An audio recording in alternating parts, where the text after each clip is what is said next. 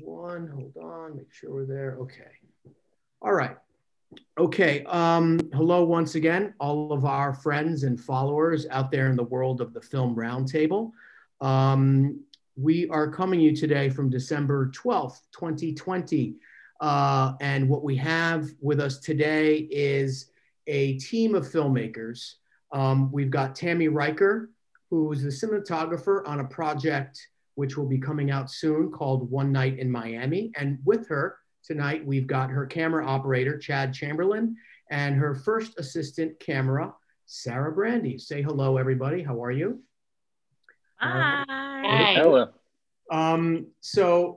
For all of our followers out in the Film Roundtable, as those of you that have been with us for a while, know that this came about and this started with fellow filmmakers when we all got iced when COVID began, when we were all forced to stay home and not be part of the professions that we have chosen to love and work hard at. So as a group of filmmakers, we've come together and started talking about our process, demystifying what and how it is that of what we do. And even though projects are starting to kick up and we all know that the COVID cases are starting to rise, it's important for us to address how this began and how we're still here. One thing I always like to do and need to do for all of us is read the numbers, just so we all know. As of this taping on December 12th, as I said, globally, we are at 1.61 million deaths due to COVID. And here in the United States of America, as of right now, we are at 299,000. So by tomorrow morning, we will be over 300,000 deaths in this country. So right now, we just want to hold a moment of silence, please. Thank you.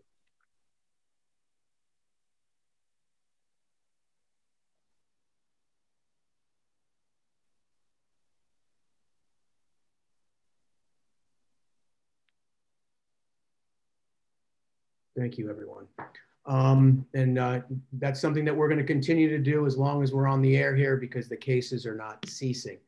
Now,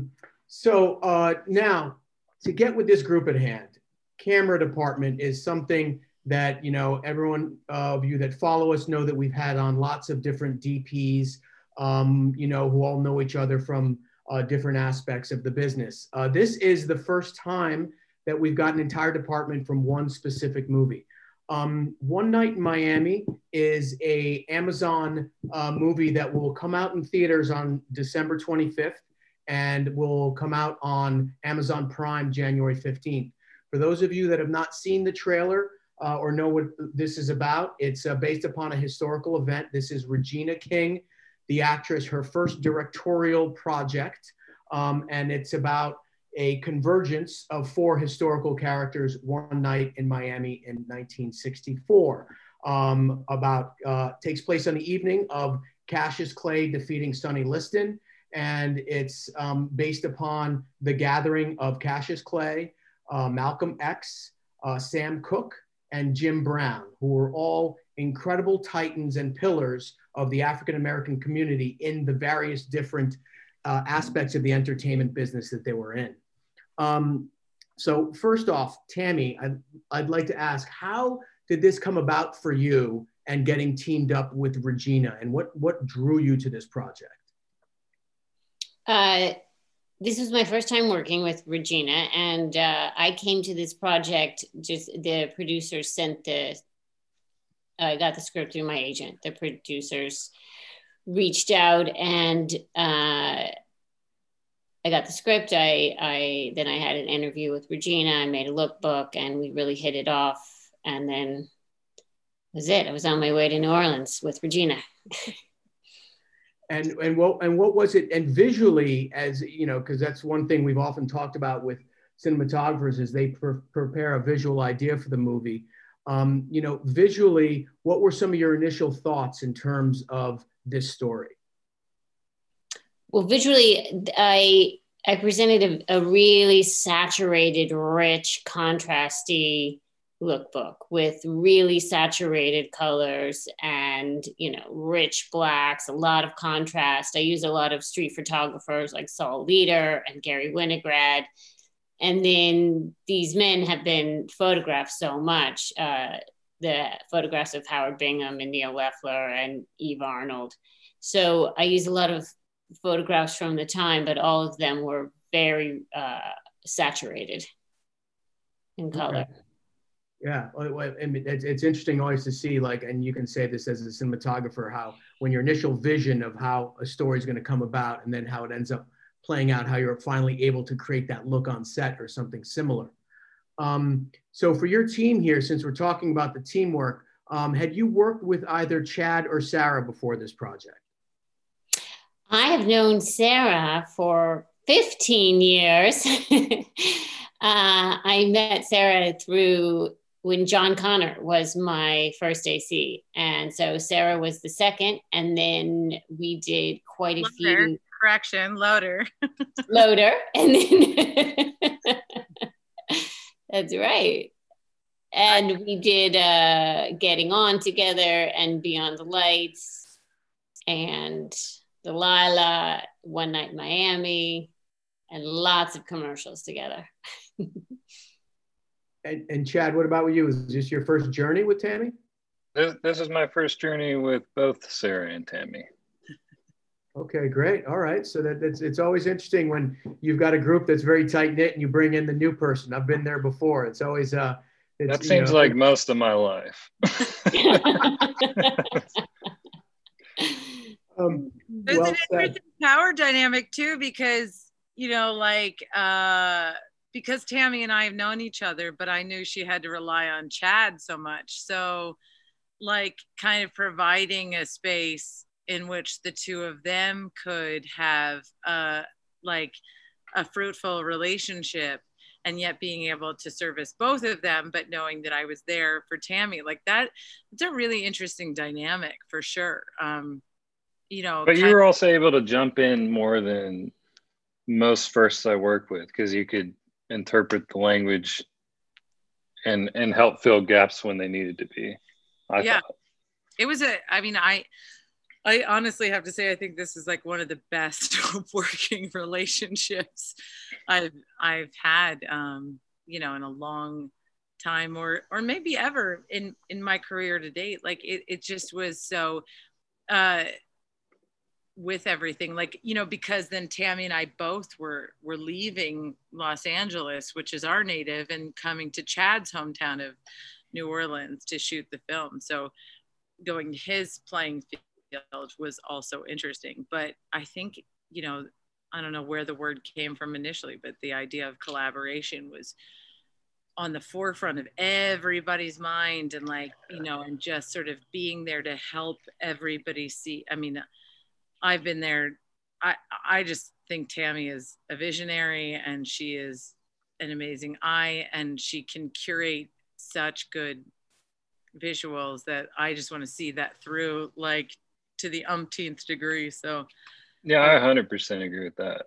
I think I just tried to view myself as a conduit, because I kept trying to, I don't know, especially at the beginning, I was trying to make some decisions that I realized weren't the right one. So I just kept trying, when you have somebody who's really focused and has the right plan for something, you just want to achieve it. Yeah, that's well said. And, one of the things I'm curious about, because, having worked with writers who became directors, cinematographers who've become directors, and actors who have become directors, I can tell you from firsthand knowledge that the job of directing is always approached differently depending on their background. Now, an actor is very much centric on the performance, what I've been able to tell, of their fellow actors, right? An actor who has become a director. And that leaves a lot of the visual weight on the cinematographer's shoulders, Tammy, to be able to, design the look and feel of the movie within the construct of how actors turn directors like the work, which is usually, from my experience, very long, continuous takes so that actors can kind of get into the groove of their performance, right? That's kind of like what an actor director would want. So is that something you encountered on this? And how did you and Regina, work together to create the visual style that you had in mind for the movie? Well, first of all, Regina is just fantastic to work with. She had a very clear vision of the movie she wanted to make. So we worked together creating the style. And from our initial conversations, you know, the most daunting part of the script, because it does originate from a play, was, you know, over half the film is in a hotel room with these four men talking. And there were 10 and 12 page scenes that are just wall to wall dialogue. Not even a, you know, Malcolm crosses the room, just line after line after line. And so for all of us, that was how we were going to keep this alive and interesting, and make the camera not, you know, observant yet interesting, and not take over. You know, she didn't want the camera to be a distraction. And so that is when I proposed to Regina that we shoot off of 2 jib arms, not on hot heads, but underslung on lambda heads, with the operators being able to float and move in this space. And we didn't get the actors until a few days before shooting. So there was no big rehearsals. And we started off with the hotel room. So we did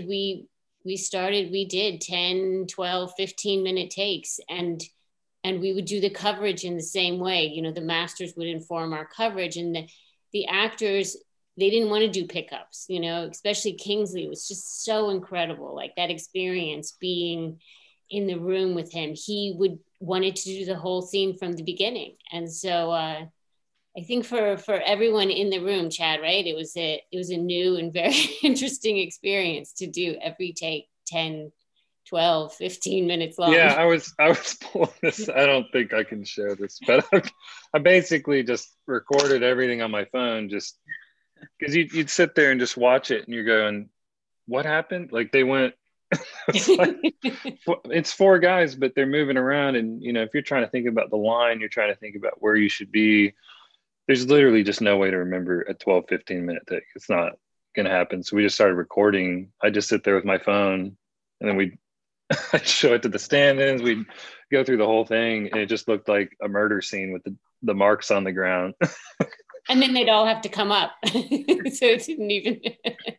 2 second assistants marking just to figure out where the actors were going to be. Yeah, Haley and Sienna were incredible. Sienna were amazing. They just, so like just total pros, like just going through marking everything, you know, like, and that's like the hardest part. I feel so bad for second assistants, like when you're like, when to know that that's like a key moment to mark, you know, like, and like, you know, like it's the perfect point of our business of being like the unspoken language of like, should I lay the tape? And then like between the first AD, the director, the DP, and the first AC and the second AC, like all 5 people have to non-verbally communicate that this is a moment you lay a mark, like, and to try and figure that out. And they did, and they were just kind of like these 2 amazing women were just figuring out like this was a point, and we'd kind of be like yes or no, and to get them to figure that out. But then like that was once it was laid down, but then the moment of it changing, like, oh, so because we're in this room and because Tammy lights to this room, and it's a room. I mean, it's not, you're in the, I don't know if you can see it. Yeah. There's a lot of pieces of tape down there. It wasn't a stage necessarily, but it wasn't not a hotel room either. Like it was you know, like it wasn't, we made the best out of like what was an unideal situation, maybe, if you could say it that way. But the walls were not necessarily wild. I think there was like a $10,000 discussion as to whether or not we could pull a window. Yeah. Pull the window, don't pull the window.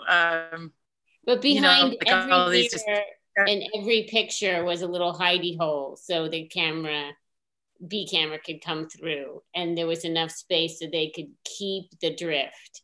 I mean, this is literally, the camera was just always drifting. Yeah, Austin had that idea of taking the photo out and cutting a hole in it. Oh, so that's a really interesting idea. So actually, the set was designed with the way for you to know, Tammy, at certain times, yes, we're not going to fly walls, but we need little porticos so that we can get the camera to do stuff in different sides of the room. I mean, that is an interesting thought. And of course, yeah, I mean, that's something that you would want to, you know, obviously think about early on in the design and also in the set deck so that, you know, those things can be proposed the proper way. Yeah.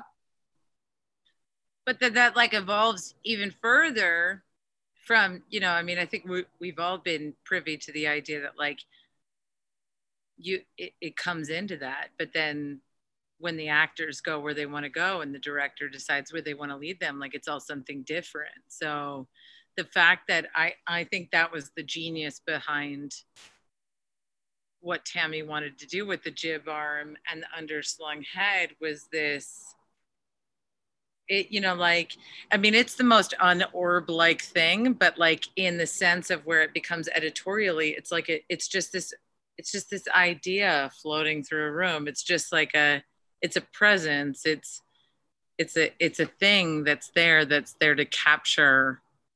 And it's kind of just like, it like, you know, in one aspect, in the logistics of it, it's kind of the most ridiculous thing. If you were to look at it in hindsight and kind of be like, you're going to try and do what with a jib arm and an underslung head, and you're going to what? Like, it doesn't make a lot of sense. But at the moment, and I think I haven't seen the finished product, but I've seen the trailer, and I know I saw what I saw, every frame of everything we shot there. And I was like, we're capturing the moment.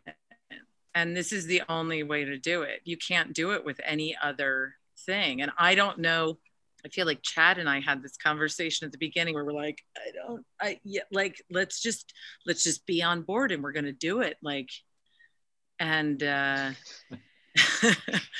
and, you know, you just resolve yourself to doing it. And then like, I think that was like maybe in the first week. And then for the consecutive weeks that followed, we were just like, this is it. This, like, we're doing it. We're doing what she wanted. We're doing it. Like, we're getting these moments, we're capturing these things. And then that allowed us to have a better relationship too. I think that we understood, we were able to quickly see Tammy's vision. So we were able to sort of start to have our own dialogue about where focus should be or where he might go, or, you know, like, and all of the caveat of not understanding the human dynamics of what the actors might be feeling in that scene. That's a very good point. And it is that type of thing where as a team, you buy into something, even though if you're not sure it's going to work at first. And as you see it working, you're like, yeah, I get it. This is happening. This is working. This is great. It's solidifying, you know? And, you know, and it is interesting. I mean, you do, because in the movie, since I have seen the movie, I watched it before to be able to communicate with you guys effectively about this. But you do bring up there are certain points where, you know, the use of focus dramatically and storytelling wise really engages in the cut and helps it, you know, helps the audience understand, you know, certain cognizant points, you know, and it, you know, focus isn't always used that way. People talk about using it that way, but it's not always used that way. But yet in a room with a lot of people, you know, and being able to, you know, use the depth of field to help understand the audience member understand, yeah, let's see what emotion this character is having right now, was used very effectively within the cut. Thanks. I mean, and I'm just gonna say, like, you know, that is like one instance where I am grateful that it comes to focus, but that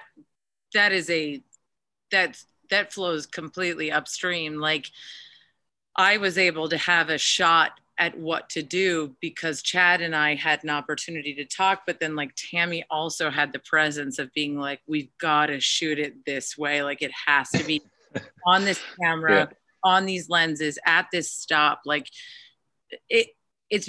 her vision and like was very streamlined and thorough. And I think that represented to Chad, who, you know, like, and me knowing Tammy, like we were all able to kind of jump on board to that, like, and make something.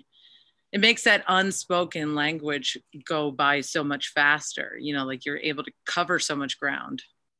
Yeah, and we had talks ahead of time too that helped a lot with that. You know, from the beginning, it was like, oh, Jib Arm in the room, and I own a Trinity, so I started like thinking about that, and she's like, no. Then I was like, oh, well, obviously a remote head. It's like, no, it's a Lambda. That's what we keep talking about. And everybody's frozen. Am I still on? No, you're still on. You're still on. It really okay. becomes a dance with the dolly grip, the operator, and that we did talk about more Wayne than any other project. We're definitely talking about Wayne. Yeah. Who's that? Your dolly grip? Yeah, Wayne Sharp was the dolly grip, and we'd be on headset the whole time, which Paul Ledford loved, our sound mixer. Headset, guys, Ron. Yeah. Oh, yeah. 2 headsets, because I'd be on with Tammy. So we had your HMEs, and then I had my whatever they are. So I'd be talking to Wayne, and then, you know, sometimes there'd be feedback from Tammy or something like that. So I'm wearing 2 headsets all the time, so that, you know, throughout it, it's like things evolve, and sometimes throughout a 10-minute take, they're not hitting their marks. So he's got me on track, so he's pushing me, and then I'm swinging the arm, and most of the time it went the way you want, and then sometimes you're evolving it as it goes. But, you know, as we started, specifically because of the talks we had with Tammy and using the Lambda as that language, we were able to form a language that we could keep pretty consistent, I think. And there were times like, you know, we'd go to a school, and I remember Tammy saying specifically, she's like, this feels like a music video. We're not doing this right now. Like we got to come back here and sit, because there's part of it where it's a play and you want it to feel like things are unfolding in front of the camera like a play, but it's also film, so we're getting in there and feeling stuff out. But at no point do you want to do anything crazy. Like a lot of this stuff is very much eye level or just below. Even though we're on a jib, you'd think we're doing stuff all over the place, but it's very linear most of the time. Yeah, it's interesting because, I mean, you know, you get the sense of, and it's that type of thing I say when it's like you feel the camera breathe. You know, it's not like, you know, people think movement, oh, it's movement. No, there's certain time movement can just be the breath of the camera that helps the storytelling. And that's precisely, you know, what you guys dialed down during a lot of these, you know, long takes, is just to give it a little bit of life and breath. So in some of these long speeches and back and forth, it didn't just feel like, you know, static. There's just that nice element of breathing to it that gives it just another layer, you know, within the aspect of cinema. Yeah, and sometimes that just gets out of control, like especially with TV and stuff. You have so much of this coverage where they're like, let's just make it feel alive and organic, and then it's just like it's moving for no reason. Yeah. So we were trying really hard to dial that in where everything kind of had a purpose, and that's really difficult to do when you got 4 guys moving around all the time. Yeah. No, you definitely, and it's interesting, as you said, you shot that. You shot all of the stuff in the room first, and how many days was that? Was that more than half your schedule? I think that was the first 2 weeks. Yeah, and we shot for 30 days, right? Or 30. Is that right, Sarah? 30 days, 32. It was like in the 40 range. It was. I mean, I was there for 2 months. I mean, yeah, like with weekends, then we had 35. We had 3 those long weekends. Yeah. It was about 40 days, and then, you know, we got a little post-COVID feel too. Like we had 2 scenes that we didn't end up shooting in New Orleans that we had to shoot in LA after, you know, that we sort of tabled at the moment, but then, like, you know, COVID happened, and not to move the conversation to a different place. But like, I think as we all had time to sit around and be in our COVID moments and then watch civil rights turn over again, and feeling that I missed this film and the essence of this film being a presence of everyone's life. And then sort of knowing that it was on the horizon and we were going to shoot it and it was going to come out this year, I felt like very happy to be a part of it again. Yeah, I completely agree with that. Yeah. Yeah, it was when Tammy told me, I mean, I think I have a love for Tammy that goes like pretty deep. We should preface all things with that, you know, she's just been there for me as like a person trying to find a voice, like throughout my whole career. And I just wanted to support her throughout her whole career. And so we've been pretty luckily symbiotic throughout that. But when I became a first AC, I think, you know, and I was with Doug actually when I sort of got my first official, you know, like leg up to, you know, becoming a first AC. But you know, it's a hard position to be in, to kind of like pull everything together and to be there to push that through for Tammy felt very good no matter what. But then when she told me what the content of what we were going to shoot was prior to the last 7 months, I mean, I was like, how can I not give up my life to go be a part of this? Like, it's one of my favorite people on the planet, but like the content was also so great. And then not knowing Regina, but meeting her too, it just, I was like, this is just, I mean, nothing about this project. And then just the waves of it all, like going to New Orleans. I hadn't spent a lot of time there, and that city is full of life and energy and amazement. And then being tasked with finding a crew of people there. And I remember the first conversation I had with Chad, and I was like, I don't know if this is going to go so well. He seems really competent, but and then I was on a break in a prison yard. We were shooting in a prison that day. We all have those moments. I was like, in hindsight, nothing he said was wrong. It just was strange. But then the first moment we met each other, like I feel like our goal was not to prove our worth to each other, but to like prove the fact that we could see the end game together, like that we could make something great together, you know, like, and that was sort of otherworldly in hindsight. Like, you don't get that very often. Like, yeah. You know, we spend a lot of time thinking about where we are and where we've come from, and not necessarily the project. But this one really felt special to me, like, for so many reasons. It really, being in that room was so, listening to the dialogue, you would just get chills. And still, one of my favorite moments is when Wayne, our beloved Dolly Grip, got so into the moment during one of Malcolm's speech that he actually said, "That's right." And then he was like, "Oh my God, I just said that out loud."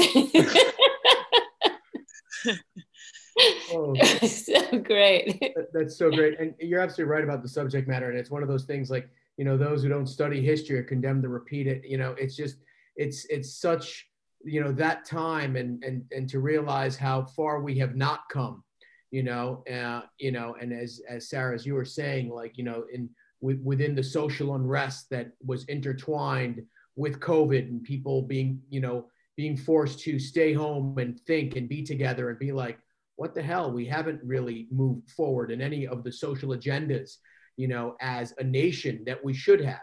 And the movie is a perfect example of that, because, you know, it exemplifies where you have these, you know, these men who are pillars in what they did, but the constant struggle with either acceptance or non-acceptance from the white community, you know. I want people to see the movie, but I just think that that first scene with Jim Brown and Beau Bridges, Like you don't even see where that's going. And in the end of that, I was literally, I'm floored. You're like, oh, what? You know what I mean? So it's just, but that is the life. That is the reality that these men live.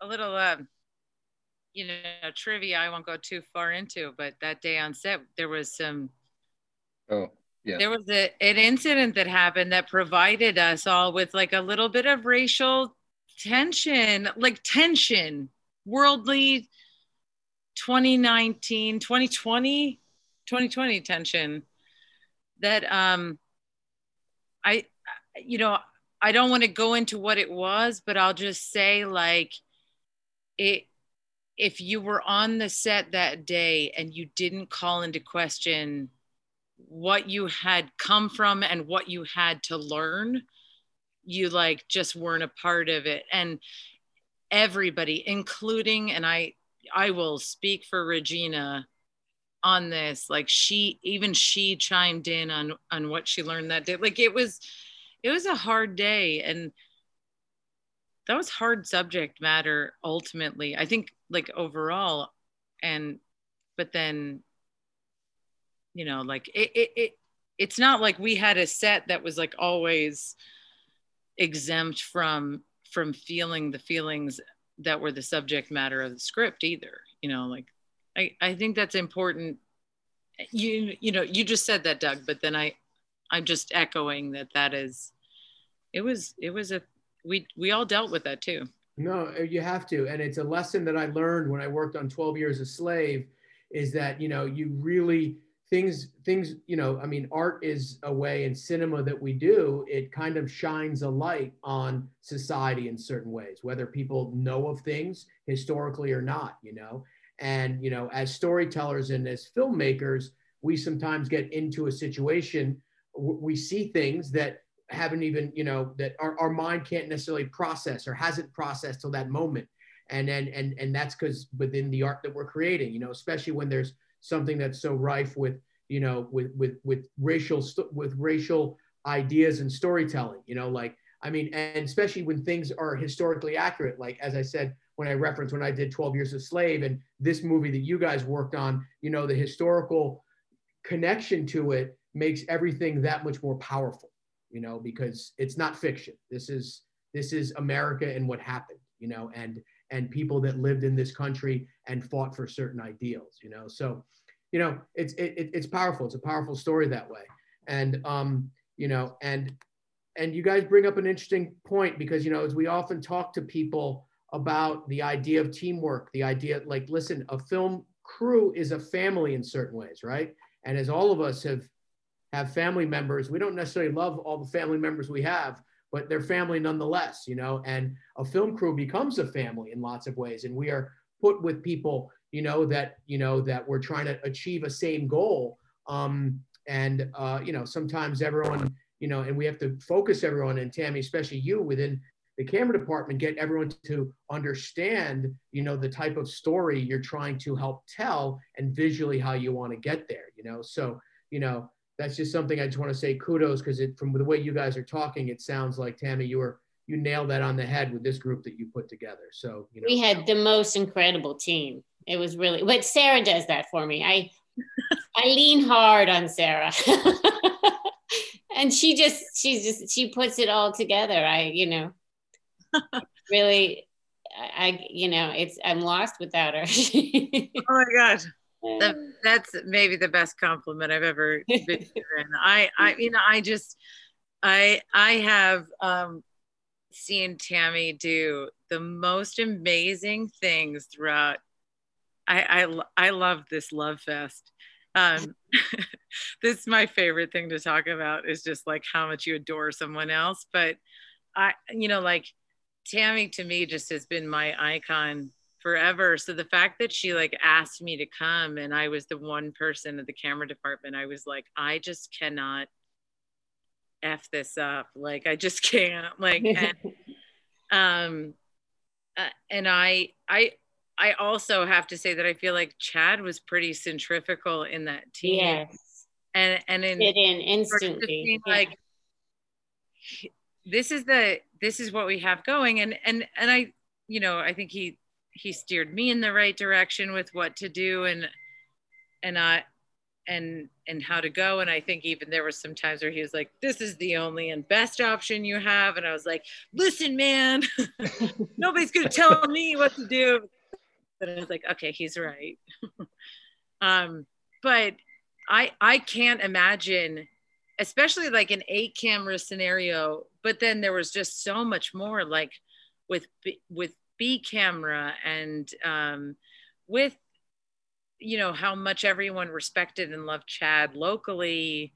You know, like this was just the best case scenario. I mean, I wouldn't have, I would be hard pressed to push a vision through, like, from anybody. Like, I mean, Tammy's amazing. Like, and just, you know, like the fact that she was able to tell the story, you know, like this is just, I think this is just awesome. And the fact that all these people came together to do it is just great. Like, we were all just sort of on the same page.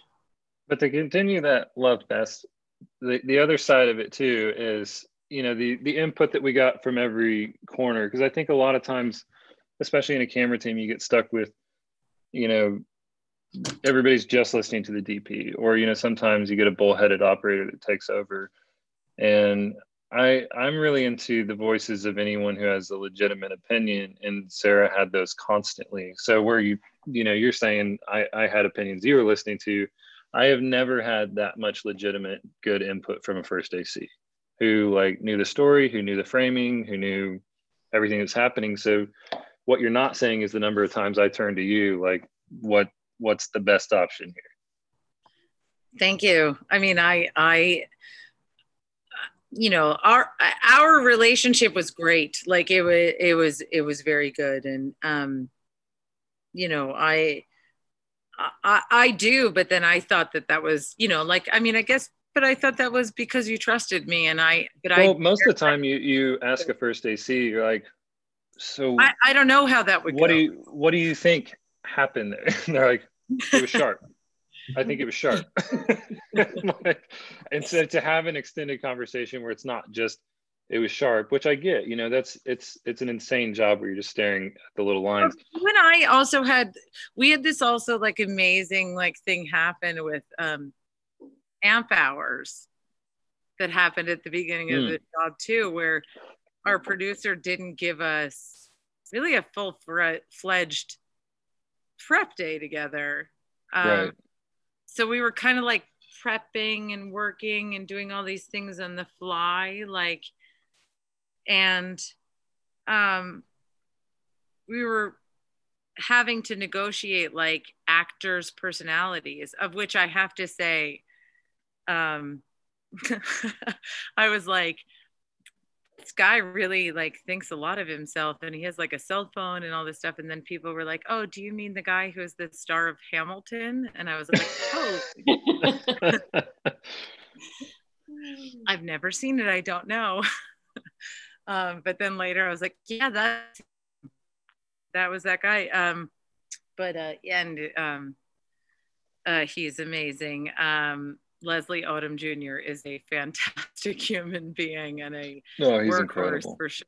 Incredible. And what a voice. There were so many times we didn't know what was where he ended and Sam Cooke began, but trying to preserve what we all know is sort of the actor's platform, and then trying to figure out like why the camera keeps dying and seizing every time we put it on, you know, like a certain platform, and trying to figure that out like all at the same time and not disrupt things was like the sort of horrible but the best platform that Chad and I could have started off on. Like we were both like, so okay, this sucks, but I think we both had the proper amount of nerdy love for amp hours and batteries and gear. and the Alexa 65 is a hog. It likes a lot of amp hours. It's a hog, and I certainly don't want in any way, shape, or form to knock it, because I think in sort of the realm of Tammy's vision to kind of like isolate 4 layers of personality on top of each other.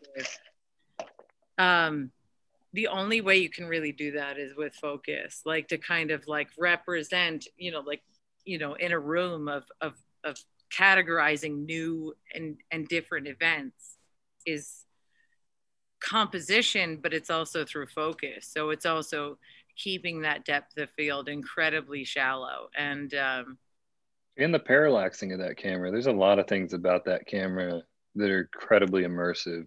Yeah, it's a different school for sure. Yeah.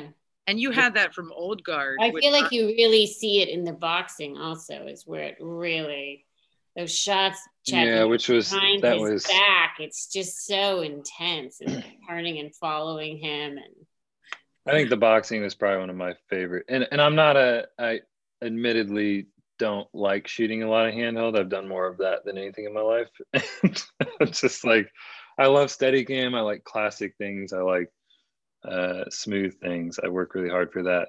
So handheld gets a little sloppy for me. But when you're doing action and things like that, the handheld we did in this film, I thought was incredibly purposeful. And I get really annoyed when it's like just conversations and they're just shaky. This I thought was incredibly purposeful. And that was another thing Tammy thought about ahead of time. During the shoot, it was always planned. And I love that. It's not just, it needs more energy, let's go handheld. The boxing was one of my favorite things in the world to shoot, and that was a handheld scene. And there's just like being in that ring and being with those characters. I spent a lot of time before the film watching documentaries on every single character. I get really obsessive before I do projects, so I'm watching, I watched the actual fight before we shot the fight, and then being in that ring, it just, I've never gotten so many chills shooting a project in my entire life. And that was one of the best moments. I mean, and a lot of it too, because Tammy, you referenced, there was so much historical archival footage on these men and some of this stuff, which is the beyond the pale of famous, the image of Ali shadow boxing in the pool, and how you incorporate that within the movie. I mean, I just thought that was such a great nod, in a way, because it is such an iconic photo, and to replicate that within the film and have the photo being taken within the film is just such a wonderful touch, because that is such an iconic image, and to be able to, steal it for the right purpose of actually showing the historical moment of the photograph being taken is a great move, And that happened again at the bar that's at at the bottom of the hotel? But that's the diner. Yeah. That was an incredible moment too. It was the bar, the pool, and then the boxing ring. Like, right. Oh, well, that should definitely be talked about. That's from the Goat book. You should talk about that, Tammy, because that was really important, because the Post people tried to get you to not do it practically. The overhead or the looking through the camera. Oh, looking through the camera. Yes. They wanted to do it green screen. Yeah. Put it in later. So we just, and Sarah was right there with me, because it's very tricky. And that was one of those protective moments with Sarah too, because she was like, get out of the way. We're shoving this camera in the camera. We're doing it the right way. It was that feeling like if we didn't just power through and get it and just don't listen and don't stop, because the minute was going to take more than 10 minutes to get it, someone was going to say, we'll put it in post, but and you see this stuff in post all the time, and it's fine, but there's something about actually shooting through a replica camera that he would have shot through. That's right. And then Kingsley was so in character with the idea of learning how it worked, and right. Would I have my hand, and why would I, and then how would I relate, and like that was just all such a the rooftop was so crazy for 1 million kinds of reasons, like dog, my Preston broke, it was our first time handheld. Like it was forever away. Like it was our night shoot. Like there was a million reasons why. There was someone kicked an entire pallet of waters across a thing. Like it was insane. But I think that the rooftop was worth every effort too, because when we were first scouting, we couldn't, Regina and I were like, we are not doing green screen. It's not our film. And we were scouting roofs, and the actors would have all had to been on wires because it was too dangerous. And they only had little, rims like this, a foot or something around them. And we were like, there's just they're not going to be on wires. And then again, producers and visual effects are bringing up green screen, and we're like, no, that's not our film. And so the production designer, Barry, had a really genius idea. He made the roof with shipping containers, so it was only 12 feet off the ground. And then we still had to put he made a very thin railing. At first we were like, no, can't have a railing. And then we're like, you don't even notice it. But it gave us that freedom we shot it right outside the stage. And we had, 260 degrees of darkness. So we could the gaffer and I put little pinpoints of light like a quarter mile out. So like, is that a Miller Lite neon sign back there? Yeah, some neon signs. But it was great.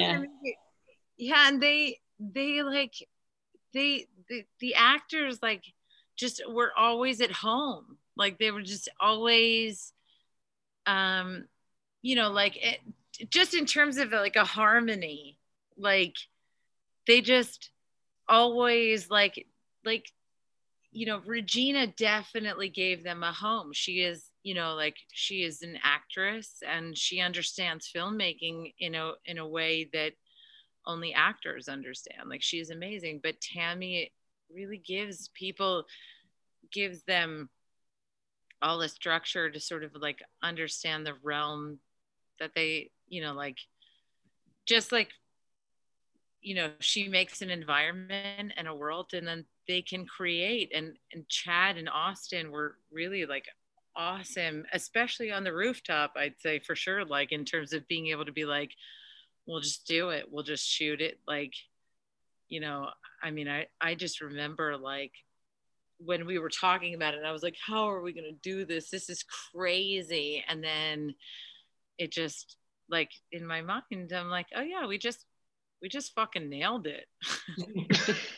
Well, and the rooftop, and that's a perfect example, because it's like, I had questions about the rooftop, and none of them centered on the fact that how did you not do it? It never entered my mind for a second that you weren't on a rooftop somewhere. You know what I mean? So okay. That is a brilliant. That's good. No, that is a brilliant, seriously, but that is, one of these things where it's like, as filmmakers, right?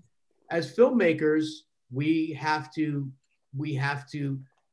get over the hump when there's a problem. How do you solve the problem? And especially like, the number one problem for any cinematographer in a rooftop scene is going to be, how the hell are you going to light a rooftop? And it's a long scene. It's another one of these. I don't know if you were up there for, a week or 4 days or whatever it was, but it's a long scene, right?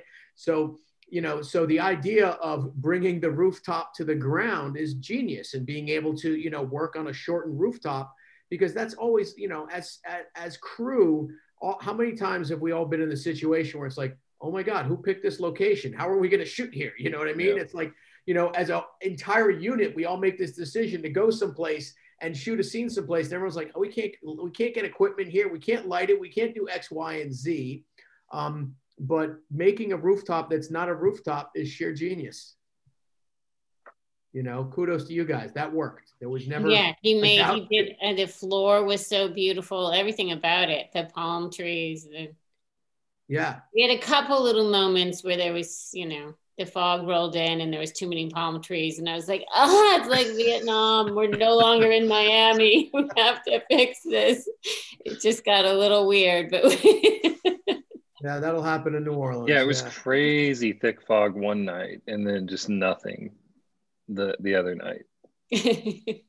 Yeah, that's that's the trick of shooting something over many nights, right? All of a sudden it's like you get that marine layer or that fog that comes in, and it's just it doesn't work with what you've done before. And in New Orleans, I mean, like, how many nights did we talk about going out and shooting that rooftop? We were like, well, we might go out and shoot the rooftop this night, but then There was a lot, yeah. It was windy, it was rainy, yeah. Actors in the scene, or like, we don't want to disrupt that, and then whatever. And then like the one night that I think the first night we were like, okay, so we're centered in close-ups tonight. Like there's a fog. And that was the tricky thing about this shoot also, that we had these incredible actors, but they were all very busy actors. So they were coming and going. Kingsley was doing a movie in Toronto. Leslie had dates. Aldis had a TV show. Kingsley blew my mind because he was doing that Obama character at the same time. Yeah. He's playing Malcolm X, and he's got a ridiculously thick English accent. And every day he would just be reading, or what you got the YouTube video he was going on, but he was watching the Malcolm X speech just all day, every day. And I would go to the restroom, and he would be standing next to me. He'd be like, "The white man." Just all day. And the commitment he had was, I've never seen anything like it. Commitment was amazing. He would just be pacing the set with his earbuds in. Yeah. So I made him a box because I was concerned. You made the boxes. I made the boxes. I took Coroplast, from that we had left over from set, and I made it started with Kingsley because he had these earbuds in his phone, and he would have them, and he would walk through the set, and he would pace, and he would listen to these things, and he would recite these Malcolm X speeches, which were like, to what Chad was saying, they were like amazing and jarring depending on what line you caught him at when. Yeah. I would go home at night and it know what I'm talking about through my brain. But he would just throw them on the floor of the set, and I was like, okay, you know what, we have a problem. Like, we have a like I'm gonna step on these things. This is an issue. Yeah. So I made a box that he could put them in, like Coroplast box, and because he was playing Malcolm X, I put a big X on the top of it, and I called it his Xbox. And then he called it Xbox, and then he would take it everywhere with him, and he was like, I'm now putting everything, and I need Velcro because I have a light in it, and I'm putting my phone in it. And then I made one for all the actors because I was like, well, you were all very special to me and to all of us, so we'll make them all. I think Leslie's was note on it, and Eli's had some kind of fighting or something, but yeah. But there was nothing like his performance. I think, they all had their moments where it was just really chilling, but it was like, there was one particular where he started off camera. Regina was telling him to just go at Leslie to give him a reaction. And I remember he was standing right next to me, and like I said, I was watching all these documentaries beforehand. So I'm just watching Sam Cooke react to Malcolm X, and he was just tearing him apart. And the things he was saying, I was like, without looking at him, I'm like, Malcolm X is standing next to me yelling at this guy. This is this guy. I was almost shaking. There's those moments all the way throughout the film where you're so in it. You feel like you're literally, because of the production design, because of the acting, in the middle of shooting, it'd be such a long scene, you just kind of suck into the screen, and you're just in this weird flashback because they were so good at playing these characters. I think for sure that's it. It's like, this is one for the books of ages, because like I was there with Kingsley and Leslie and Aldis and Eli, but like I was there with Malcolm X and Sam Cooke and Jim Brown, and I was there with those guys. Like, those guys embodied those guys, and I think that I'll speak for all of us when I say, like, none of us wanted to come out of that. Like, when we felt that, there was never a moment where we kind of sensed that was coming on, that we were like, we want to come out of this. Like, we just wanted to explore it and delve into it and give them, and in that, right, I mean, that's Regina's movie. Like, she provided a space for 4 men to explore Kemp's characters, and Tammy did the best at taking them from a play and an actor into cinematically capturing them without disrupting that so much. Like, it wasn't like this was a screenplay from its genesis. Like it's something bigger. This was an event that was made into a play that was made into a movie, you know, like, and I don't think if you came into this cold, I just have to imagine, and I can't say because I haven't seen the movie, but if you were to see the movie, that you would disagree with me that this is something that was, you know, like that you weren't a part of. Like, you didn't see these 4 men. Like, I have to imagine that you would see this movie and you would believe that you were there with these 4 men in this moment, and it existed. You know, like, Well, I hate to tell you, Sarah, but I got the screener. So I'm the only one. I did see it, and oh, you did? I did. Oh. Yeah, because I was writing the thing for ICG, and I was like, I haven't seen it, and then Right. and they sent you the link. Yeah. Oh, fantastic! It's just getting no love. But I thought it was almost at times more chilling than what we shot, because you're seeing it all together. So you'd have these weird little moments, and you know, sometimes when you're working and shooting, it's like, if it's a comedy, you don't laugh. If it's whatever, you're like in this moment. So I think for me, I don't react as much as most people during things, and to know that, like, even while I'm shooting, I'm getting that feeling, that tells me something. And then when watching it later, I had way more emotion watching it back, that was kind of unusual too. I felt the same way, like during the color timing. I mean, you know, the 3 or 4 times watching it entirely through, every time I cried when it's Jim and Malcolm at the table. Like, I had to hide it from Regina. You know, she's right next to me and she's going to be like, "You crying again?" It's just, oh, that part was just, yeah.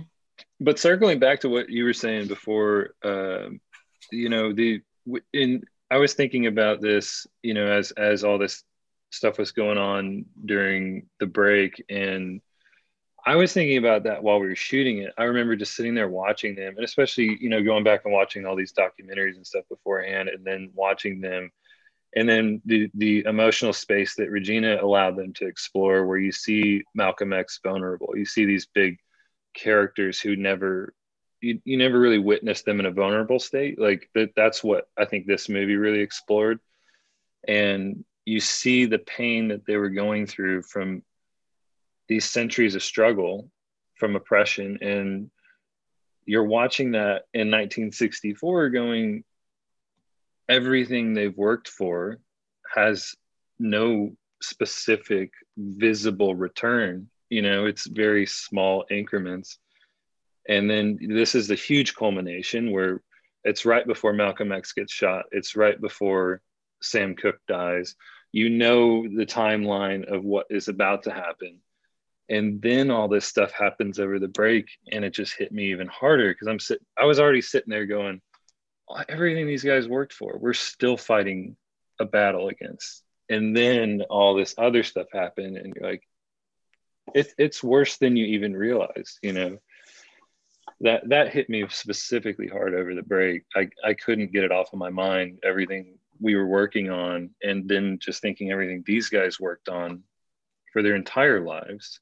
Well, then the scene that we shot during COVID is when, you know, Sam and Cassius walk out of the liquor store together, and they're like, like talking about taking over. Like, I mean, it's the crux of the film. It's kind of like where, it's the consciousness of the film. And to have that kind of be after George Floyd really just like hits hard. And then like with everybody in masks and like kind of coming out to do the right thing. Like, I mean, we did that in August, right, Tammy? Like it was in July. Yeah, it was early. It was like first shoots back. Yeah, it was like this is the right thing to do for humanity, not like the right thing to do for, I mean, I'm not to give that urgency that this film has to come out now. People gotta see this. People gotta know. Like, I cried every time, and I still probably would at just reading, because I'm the only one here who hasn't seen when I would read the sort of end titles, and it's like, I mean, at any point in time of what you believe to be the most important things of your life, you'd hope, like, well, just if everybody could just get together and agree, and we get to see in this movie this moment where everybody does, and you're so hopeful at the end of the movie, but then you have this sort of weight to realize that was 30, 40 years ago. Like, that was a long time ago, and still fighting, and we're still going, and we're still pushing that through. Like, I mean, every time I see that, like, all these men lost their lives right after, the moment we decided to capture cinematically, like, it's just that's a hard pill to swallow. And then after learning of all the things, I just was like, there's no germ is gonna scare me away from fucking shooting this. Like, we gotta go do this. Like, I'll wear 4 hazmat suits and a mask, like, to get out there to push this through, like, right. No matter what, like, and then to do it for somebody I love, like Tammy, like, I'm happy to, this is very special to me. This is very special. I can tell in the way that you talk, and Tammy, you put a team together with a lot of love, and that's important in this business, and the movie is important, and it's an amazing feeling. I know this feeling you guys are having right now when you feel like you've worked on something that is bigger than just working on a movie, that is something that is a wave that can exist in the social consciousness of the population. There are so many teaching moments within this movie about these real men and what they fought for and what they, were about, and there's teaching moments in how present day society is. And I think this will be one of these movies that resonates that way, that people will look to and understand, wow, we've barely made incremental progress in 55 years. Look what people were fighting for, back in 1964. And that's true, and it's the society we live in right now. And as filmmakers and as artists, we're not always in a position where we can work on something that we think is going to be able to hold a mirror to society and have people think about, changing the ways that they've been, and it's important when those projects come, and, my hat's off to you guys and this team, Tammy, that you've been able to put together, because this is a special story, and I really want people to go and see it, because I was very moved, by watching it, the storytelling, the images within the storytelling, everything that you guys all did together to, help Regina bring her vision to the screen. It's there, and it's awesome. It's awesome. So I really, and I thank you all for coming here today and talking about this. This has been great. This will be another learning tool for, the young filmmakers that listen to us and watch this show about, you know, what putting together a team with a lot of love and caring can help, you know, filmmakers to tell their story. So I want to thank all of you for coming here today and sharing space with us here and telling us of your adventures of making, you know, One Night in Miami. And I think it's going to be great. I really do. Thank you all Thanks, for coming. Doug. Thank you. Yeah, thank you, Doug. Any parting gifts, Tammy? Any parting gifts you want to say to your team here that you haven't seen in a while before you don't see them again? That I miss you and I wish you were here with me now. So Chad, Sarah, we'll be together soon. Chad, Sarah, Tammy, thank you so much for joining us here. You guys were great guests. Thank you. Thank you. Really, you know, I'm gonna make it a little bit of a mission of mine to talk about this movie as much as I can because I think it's important. Fantastic. All right. Take care, everybody. Bye-bye. Okay. All right, Good night. thanks. Bye. Bye. Bye.